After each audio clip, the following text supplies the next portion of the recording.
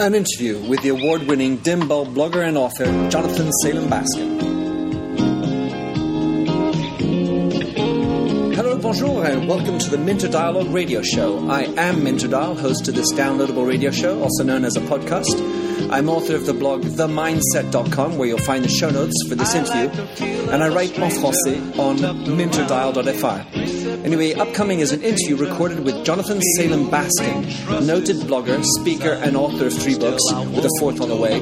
Jonathan is a great source for quality inspiration and thought-provoking analysis on brands. Now let's cut straight to the interview. Good morning, and thanks for joining the Minter Dialogue radio show. I have with me Jonathan Salem Baskin, who's up in snowy Chicago. I have the pleasure of being in sunny Florida this time for Christmas. And Jonathan is a reputed author. He's published a number of books, amongst the most well-known, Branding Only Works on Cattle, as well as Bright Lights and Dim Bulb Year in Marketing Buzz, Brilliance and Buffoonery, which has been updated for 2010, as well as the latest book, Histories of Social Media. You also have a column in Ad Age. Jonathan, welcome to the show. Thank you, Minter, and on the weather front, just bear in mind I hate you. Love it. So, Jonathan, tell us a little bit about yourself. What's your background? The short version is I grew up in the ad age business in the 80s. I worked at Gray in New York and then in L.A., went corporate and ran marketing communications for a couple big brands, Nissan, Blockbuster, and Limited Brands, which is, the parent company, Victoria's Secret and BBW and all the other brands. Then I went and worked with Sergio Zeman after he left Coke and did some marketing consulting with him. And also sat on the executive marketing committee for Apple for the iMac launch back in 98 and 99. Around the turn of the century, I got it in my head that I wanted to do it for myself, so I started my own consultancy and worked with businesses and partners around the world. And then about 6 or 7 years ago, thought, not only is this interesting to do as a profession, but it might be interesting to talk about. And that's when I started my first book and also started blogging and writing and trying to really create this another level of conversation, if you will, with fellow marketers and fellow business people to feed my head, but also get better at what I do. And that's kind of where I've ended up now, actually shifting a lot more to the speaking and the writing and the thinking part, and still doing a little bit of the consulting just to keep myself sharp. But primarily really kind of diving into the issues that I know, Minter, you think about and work on all the time as well. Well, what I particularly enjoy about reading in what you write, Jonathan, is your point of view on branding. Because we have the notion of the old school and the new school, and somehow I find that you have a wonderful bridge between both. How would you describe your point of view on branding? Again, a short answer would be, I think there is just a school, maybe with different departments or different floors, sort of like imagine Hogwarts with different staircases and different rooms, and maybe they shift and they change, but fundamentally there is only one school, and I'd argue that brands ultimately are about behavior. And that while we marketers are, and because we're primarily liberal arts people, we tend to think about brands in terms of how people feel, how they think, what they mean conceptually, because we love ideas. I'd argue that the ultimate outcome, and therefore the substance of brands, is really about what people do with them, both internally in terms of the folks who maintain them or who build them, i.e. the businesses that offer products and services, and then also what consumers do, customers or consumers, whether it's B2B or B2C, what they do with the brands that we offer them. And what I mean by do is not, thinking isn't doing.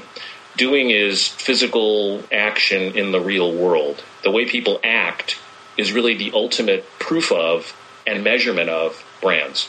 Which is funny from a wordsmith. We as you say, we're liberal arts guys, we're ideas and writers of words and copy and so on for ads. But in reality, the rubber hits the road when you act. And truthfully, Minter, I think that in this sort of networked world we live in now, where there's this elevated or accentuated, enhanced virtual nature of experience and participation, it makes those objective reality actions all the more important, because they become truly the only things that we can ultimately agree upon.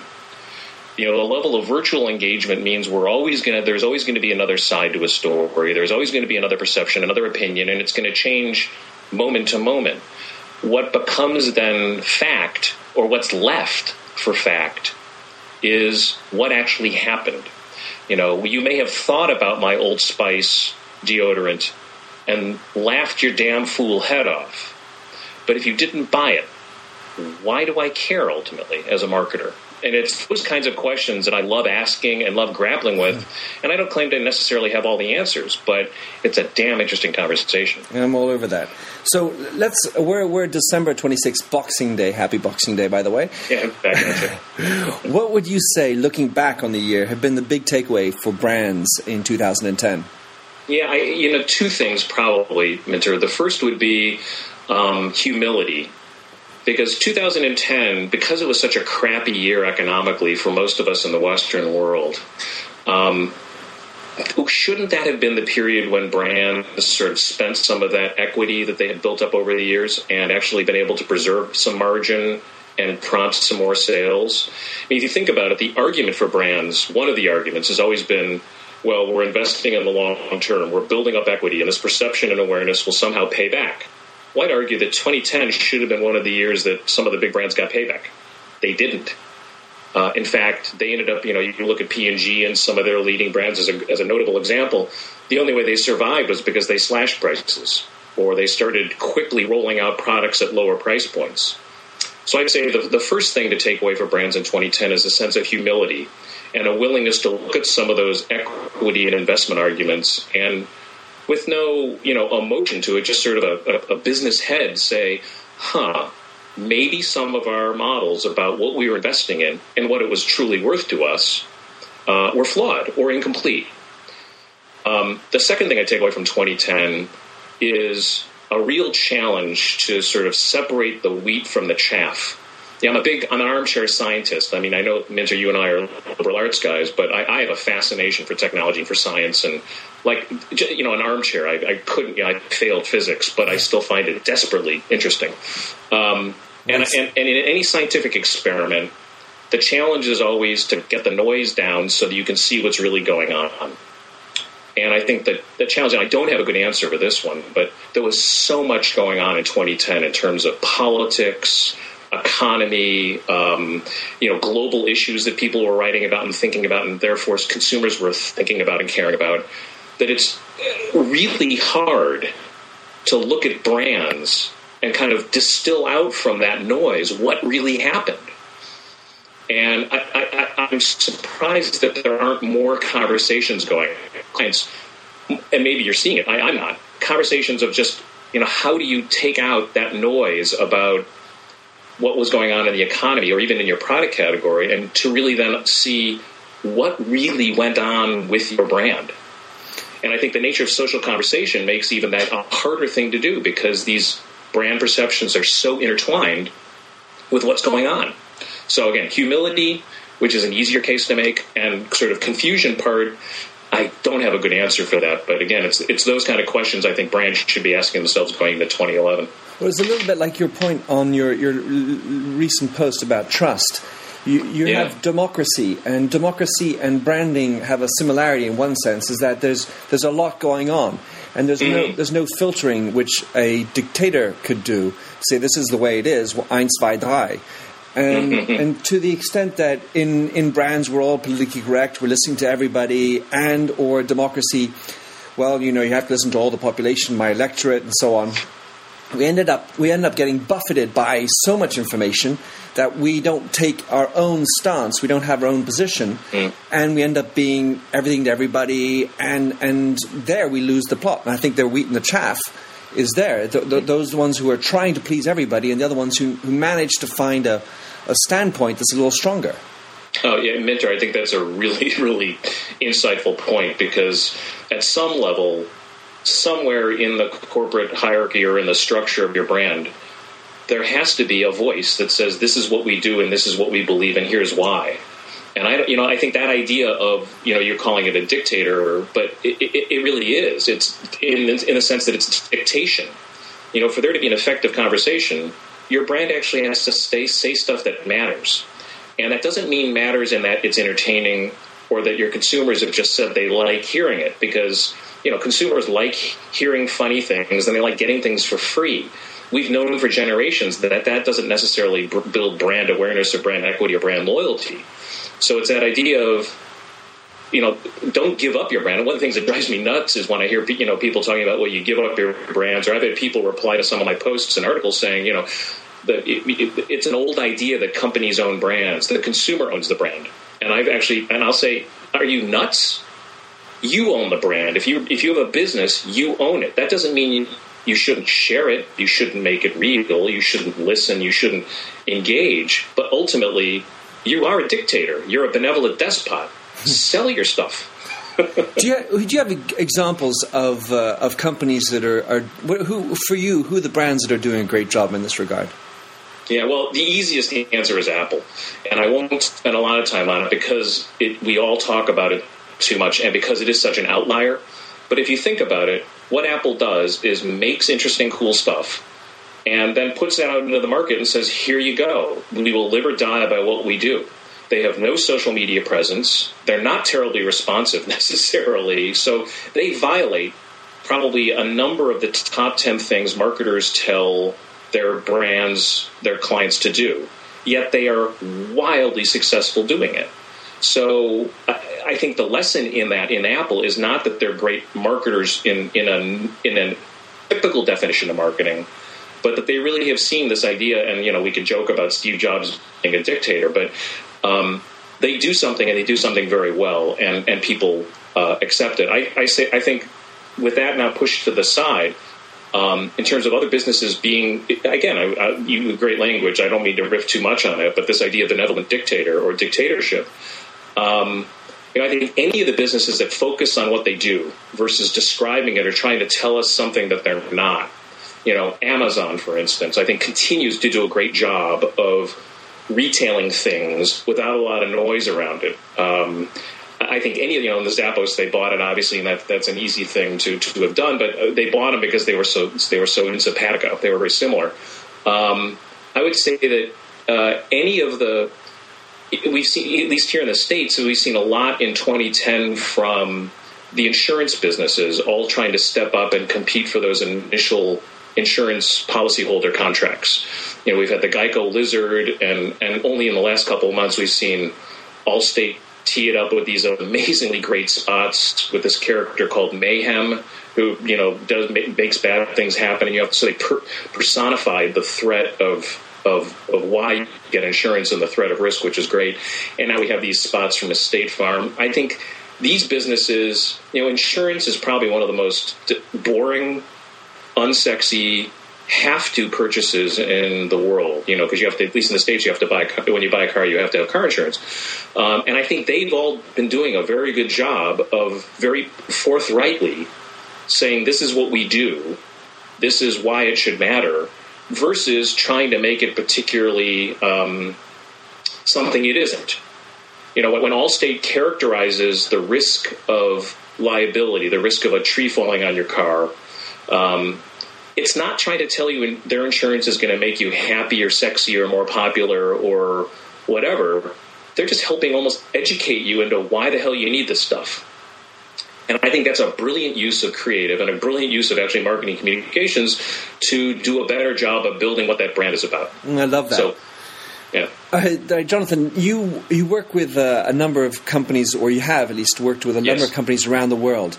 And since I'm based in Paris and usually work with European companies, how do you measure or see the difference between the way brands are working in the United States or North America versus other places around the world, specifically in Europe? Yeah. In many ways, I pride myself on being a citizen of the world, but I think at my core, I'm a really, monodimensional American, and stereotypically in a lot of very embarrassing ways. And I discover this as I get older. It's been a great realization to me that in America, in the U.S., brands and if you will, the conversation with the consumer is in a way almost impersonal because of our cultural context. And we have this idea in the States of the lone pioneer and the rugged individual against the elements and against society, and God forbid the government does something, looks at me the wrong way, I'm going to get my Second Amendment rights gun and go kill them all. It's not that stark, but the cultural context in which we communicate and business communicates in the States is at its core very much about that individual. And as such, I think a lot of times our communications and our brand strategies here either take that into effect and perhaps even acknowledge it or cater to it too far. Conversely, what I'm continually amazed by is how community and relationship-oriented the brands have to be in Europe, and how different it is even country by country. Even just the differences between France and the UK, both countries I've done a fair amount of work in, are on one level, they both value community, but actually in very different ways. So short answer is it's the relevance and the power of those cultural contexts to challenge how we think about brands.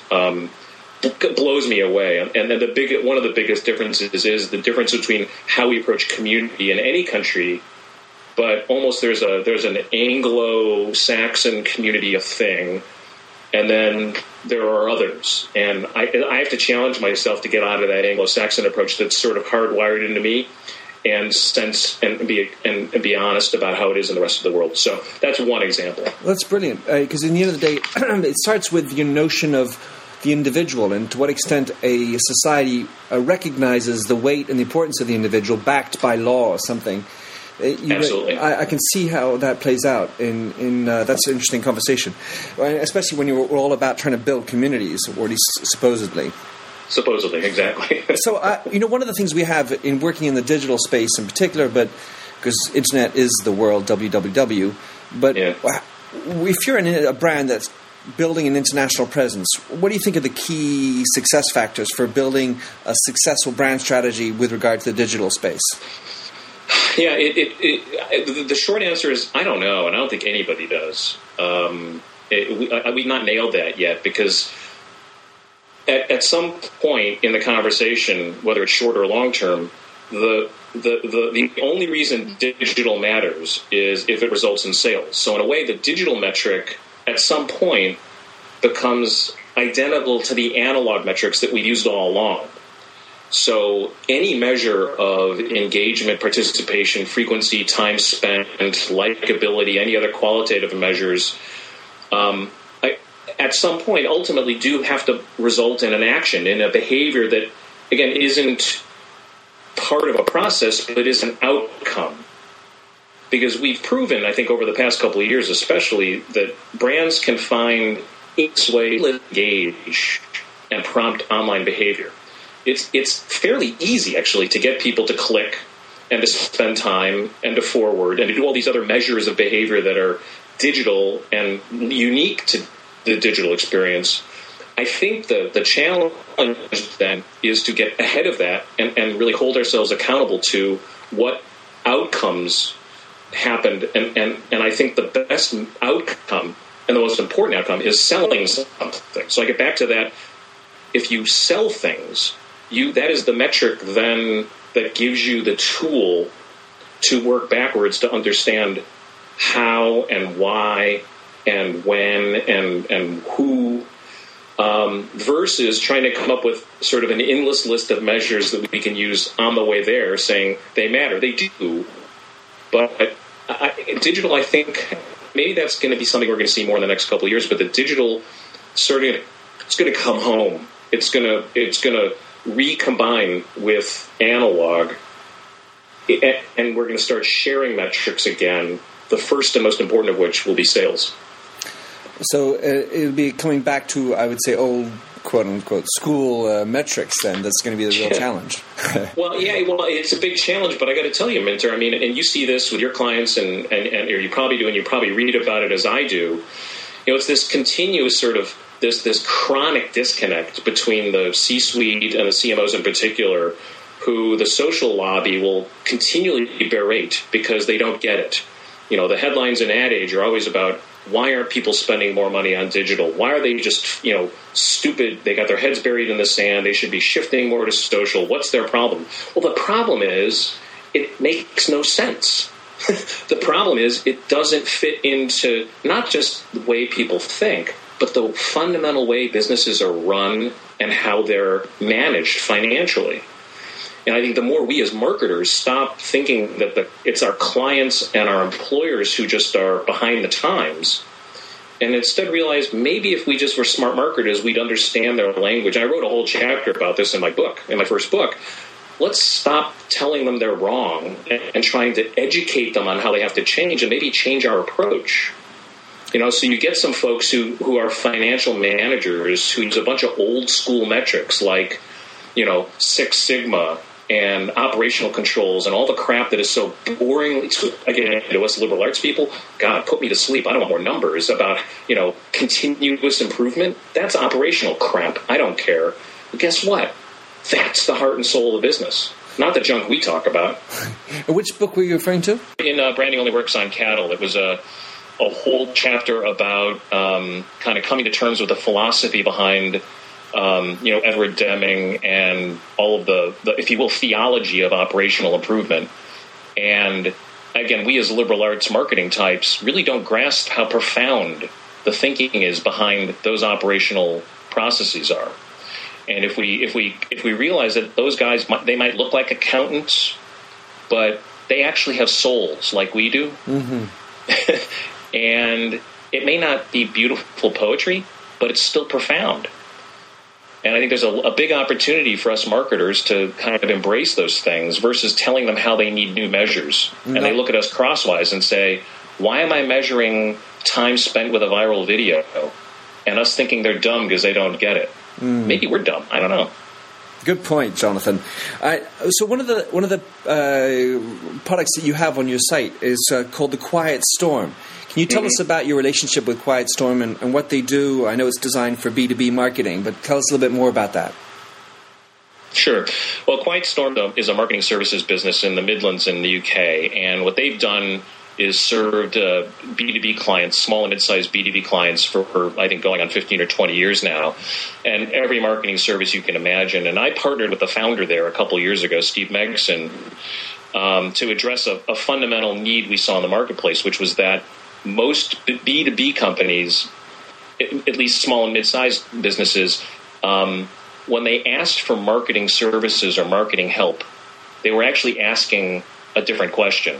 It would come across as we need a trade booth for the trade shows, or we need a brochure, or we need a video. What they were really asking, though, were questions about we need to find new customers.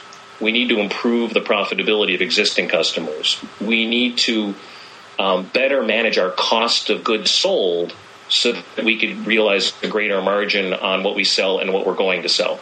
And those were those business questions that would kind of emerge almost not necessarily in spite of, but maybe around the question they'd articulate, which is, I need a new brochure. So we came up with a process, if you will, a process that we packaged so that small and medium-sized B2B companies could work through those strategic questions, thinking about who our customers are, where are they located, who are the most profitable ones, what are the things that matter to them.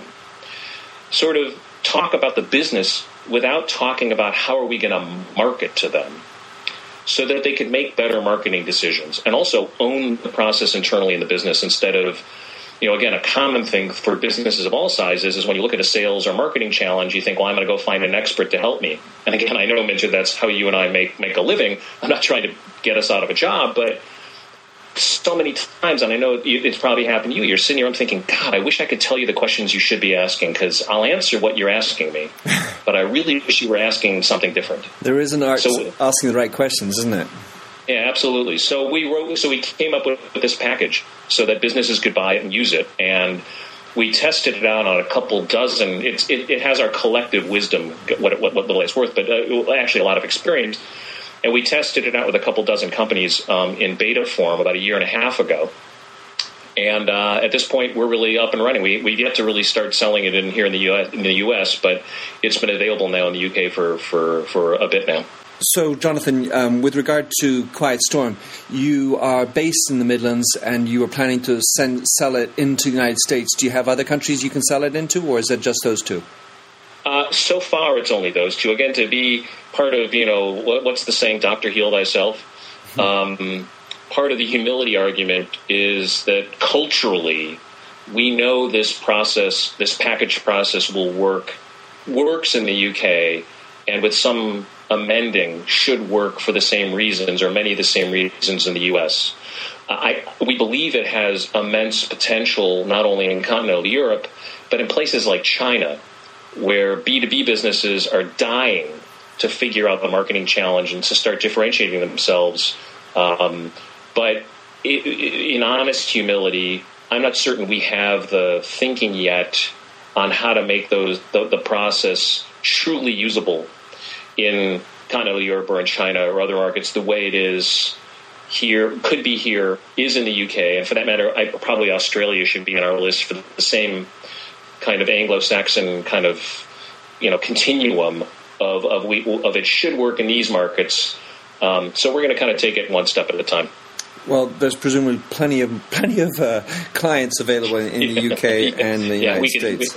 We could do worse. Especially as we were talking before the interview about the fact that B2B could be a even broader scope if you imagine that part of the B2C chain is actually the distributor in the middle, and that maybe there's some work to be had in helping B2C companies redefine how they approach their distribution partners. Oh yeah, absolutely, and that's really one of the ahas in the whole Quiet Storm process, which is, you can when you start talking about your customers, not in terms of just marketing, but in terms of who they are, what they do, why they do it, you realize all the influences that you could argue are all marketing. Everything the business does is marketing, but you realize all those influences on the ultimate buyer. A lot of them involve budgets and activities you never would have considered part of marketing, most notably sales into the distribution channel. Once those people actually think and are empowered and acknowledged to be able to have marketing ideas, it's almost as if we help clients double their budgets, because suddenly you're not working now out of a single bucket that's allocated to brochures and displays and, if you will, marketing tactics.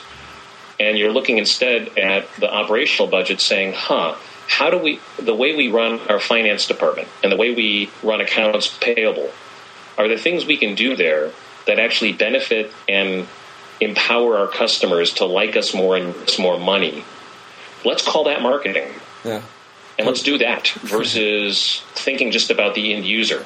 So it actually, we manage budgets and we also create opportunity. How does someone get in touch with Quiet Storm if they want their services?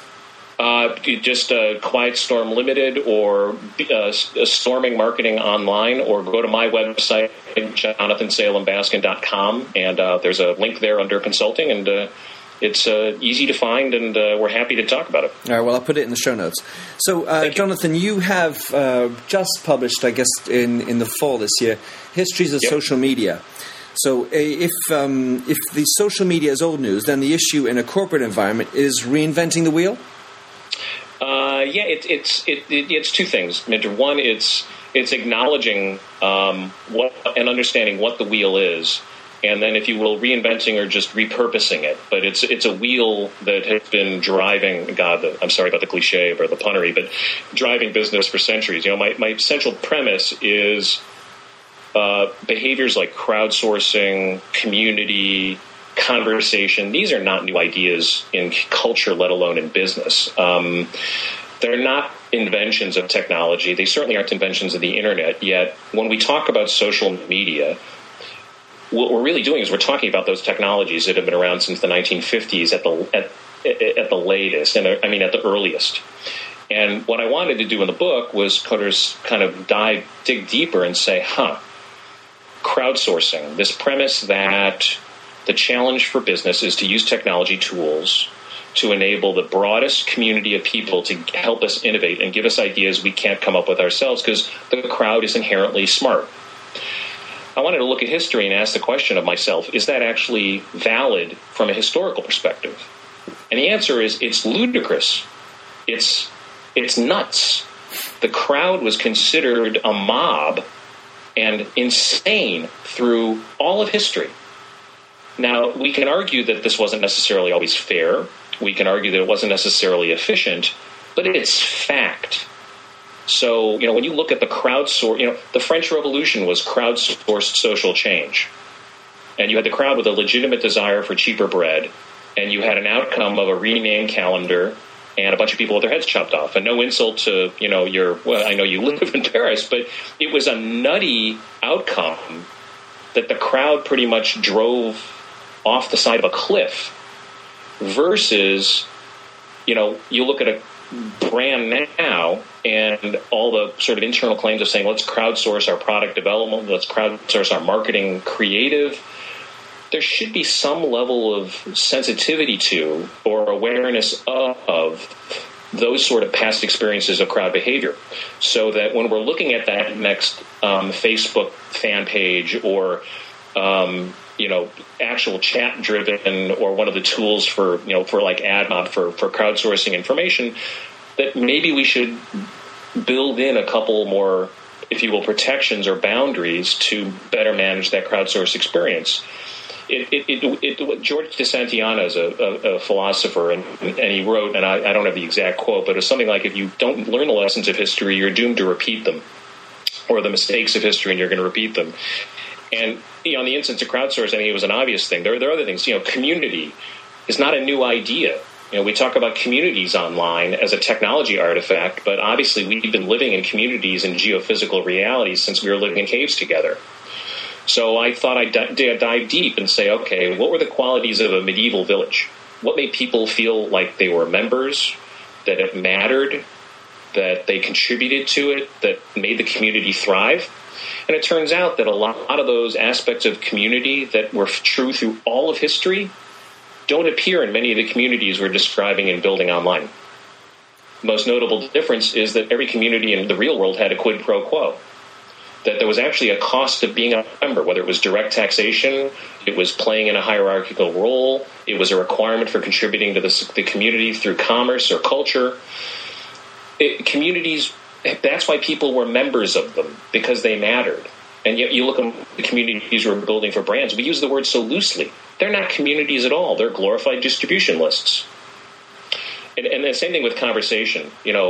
One of the funny biases in the marketing in our world, Minter, is we pretend like the dialogue from brands to consumers used to be one way. And you've seen it. It was talk about dictatorial. It was the media was one way. Brands told consumers what to do. They dutifully followed. There was no conversation. People were automatons, and now consumers can be heard. That's a lie. It was always two-way. It was just two-way in different ways. There were conversations going on with brands in the 1950s and the 1940s and the 1930s, arguably more robust and more meaningfully than they happen now. But we ignore those conversations because they don't fit into our model now of, well, if it isn't online, it's not a conversation. So I wanted to study what those conversations were like and all the different media they used. Transmedia experience. Milton Berle did it in the 1950s when he appeared on radio and print and on television. These are not new behaviors. Mm-hmm. So obviously I could riff on this for hours, but it's just such a powerful resource, history, for us to distill out ideas and implications for tomorrow's social strategy. So the book is 9 essays on various aspects of history as they relate to specific social activities like community or behavior. For instance, online chat and commenting on a blog is really no different than jousting or dueling. Those behaviors have been common for centuries. We just do them online now. Is it really the same thing as conversation? I don't think so. Well, I haven't read it yet, but you can guarantee I'll go and get it. And it's available on Amazon. And where else would you suggest buying it? It's also available at Barnes & Noble, and it's actually going to be rolling out. This was a pre-publication this past fall, so this January it should be available pretty much at every online site. I don't think we're going to have geographic distribution. Actually, my publisher is a think tank out of Silicon Valley called the Society for New Communications Research. Oh, yeah. And so they're kind of like academicians and other thought leaders in the social space. But any online distributor should have it sometime early to mid-January. And I know you're working on a fourth book. Good luck working on that, Jonathan. That's got to be fun. So one of the things I'd like to ask is, what are your favorite sites, references? Where are your go-to spots to get your inspiration and feed your brain? Yeah, what a great question, right? I'm surprised there aren't more opportunities for people like us to actually post and swap favorite blogs and favorite sites. I mean, if there's no good, efficient model to do that, hey, maybe there's a business there. I don't know if we make any money. But, I have an eclectic collection of sites I visit everywhere from. I'm a big Economist reader on the sort of old/new media publication side to, I'm on Boing Boing every day. There are a couple steampunk sites I go to. I'm a big New Scientist fan for another old media, new media site. So I really, the short answer is I try to allocate some time every morning. I know, Mitchell, you and I are early morning guys. I try to allocate a block of time every morning to literally pursue new ideas wherever they may take me. So instead of visiting the 5 or 6 sites that I visit regularly, what I'll do is I try to allocate the mental space to say, okay, I'm just going to look at the day's news. I'm going to see what pops up. And if something pops up that is interesting to me or I'm curious about, I'm going to allow myself the capacity and the freedom to click through and see where this takes me and see where I might learn something. So I will end up at the strangest sites on any given morning. Sites I wouldn't normally have thought of visiting, sites I would never necessarily recommend to another living soul.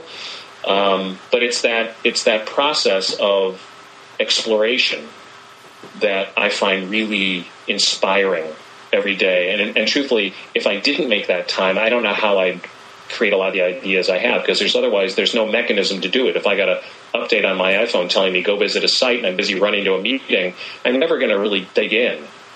So I take about a half an hour to an hour every day and just explore. When I listen to you, I hear you give yourself the time in the morning to go and allow your curiosity to lead it to where it goes, and you follow links and you end up finding new things. And what strikes me about what you are saying is that in today's world, with a never-ending options to find information, people could be, I would say, overwhelmed by the options, but they also have this lack of, in my opinion, of discipline to go out there and allow themselves to explore, to help them find resources to think out of the box, discover new things. And that's, for me, what I take away from what you're saying. Instead of having one spot, your go-to reference, Fox News for the right-wingers and so on, you allow yourselves to punch through, and you create the discipline that gives you the free time to find new stuff. Absolutely, you've said it better than I said it, Minter. But it's back to one of the things I talk about in my book. What was one of the primary ways you defined a medieval village? By its walls.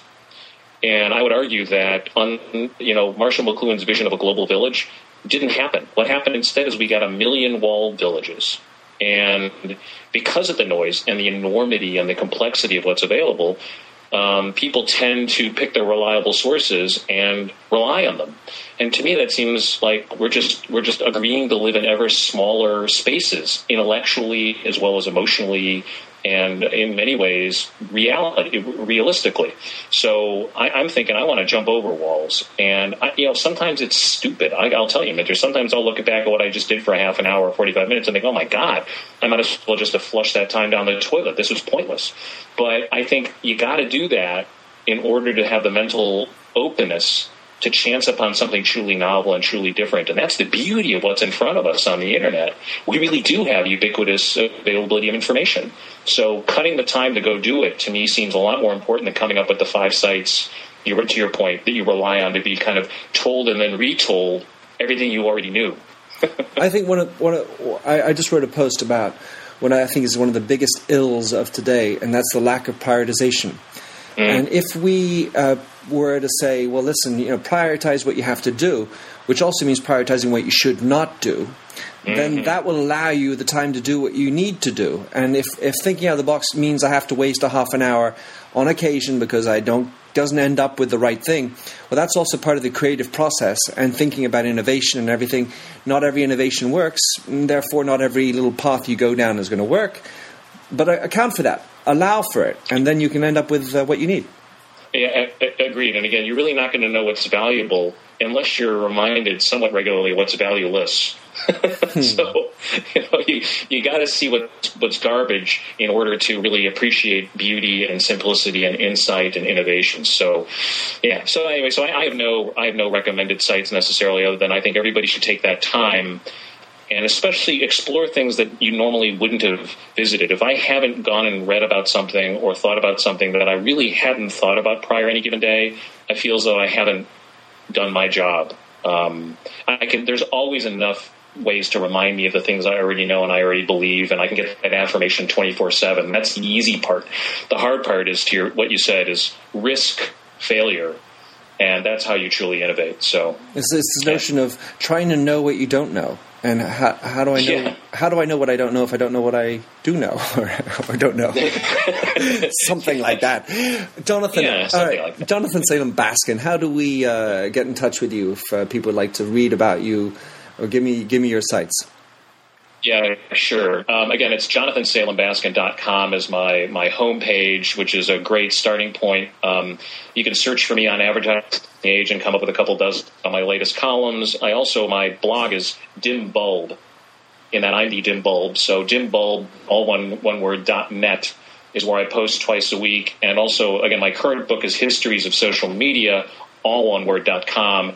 And there, actually, I'm also posting 5 times a week with little tidbits of what happened on that date in history that might be relevant to social planning and thinking today. So a couple different ways to do it, but a great starting point would be just jonathansalembaskin.com. Well, I highly recommend that anyone listening go visit. Jonathan is a source of lots of great information, a great source of content, which is something we need today. And it's been a pleasure to have you on board, Jonathan. Looking forward to keeping in touch with you, following what you're doing, and everything that's in our conversation will be in the show notes. Jonathan, Marvelous. Have a great day. Happy Boxing Day. Yeah, back at you, Minter. Thank you very much. Travel safe. You'll be in touch. Thanks. Bye.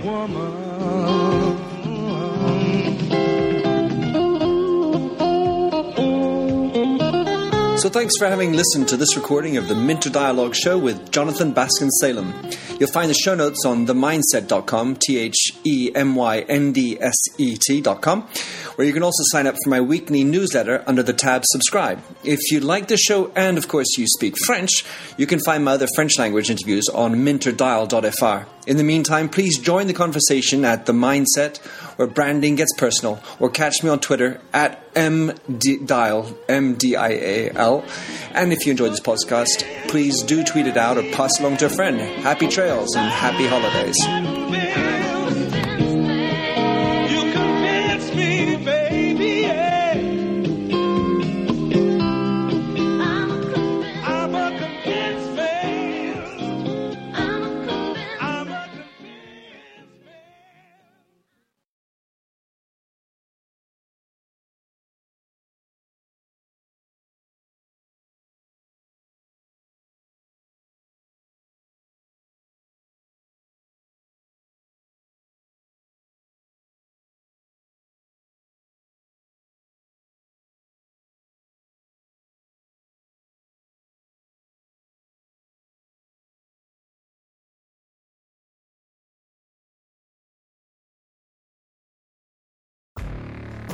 Hey friends, this is Jim Knight, former 21-year Hard Rock executive turned best-selling author and top 10 keynote speaker. And I'm Brant Menswar, former frontman of Hollywood's most dangerous band turned top 10 motivational speaker and best-selling author. We host the how-to podcast Thoughts That Rock, where we talk to rock stars, athletes, CEOs, astronauts, and even next-door neighbors who share their expertise and opinions. Together, we tackle the most interesting and challenging topics of today. Whether you want to learn how to become more confident, how to deal with anxiety at work, or how to write a hit song, or use Brazilian Jiu-Jitsu in life, we've got hundreds of episodes to help amp up your life and move you forward. Subscribe to Thoughts That Rock wherever you listen to podcasts, and check out evergreenpodcast.com for more information.